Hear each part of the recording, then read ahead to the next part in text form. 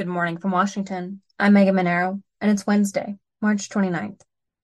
This is CQ Roll Call's morning briefing, and here are the top 3 headlines you need to start the day.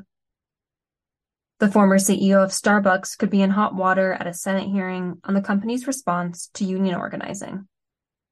Senator Bernie Sanders is the chairman of the Senate Health, Education, Labor, and Pensions Committee, and he has accused Howard Schultz of union busting.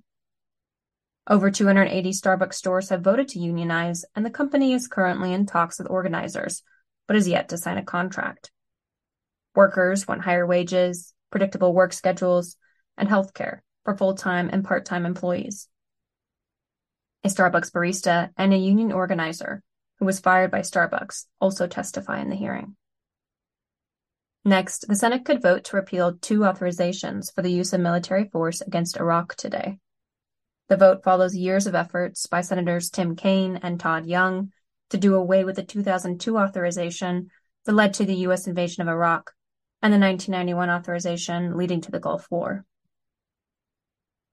And finally, House Foreign Affairs holds a hearing on oversight of the over $113 billion in aid the U.S. has sent Ukraine in support of its fight against Russia.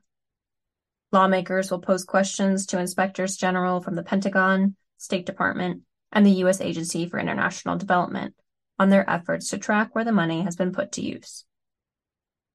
Check CQ.com throughout the day for developing policy news. For all of us in the CQ Roll Call newsroom, I'm Megan Monero. Thanks for listening.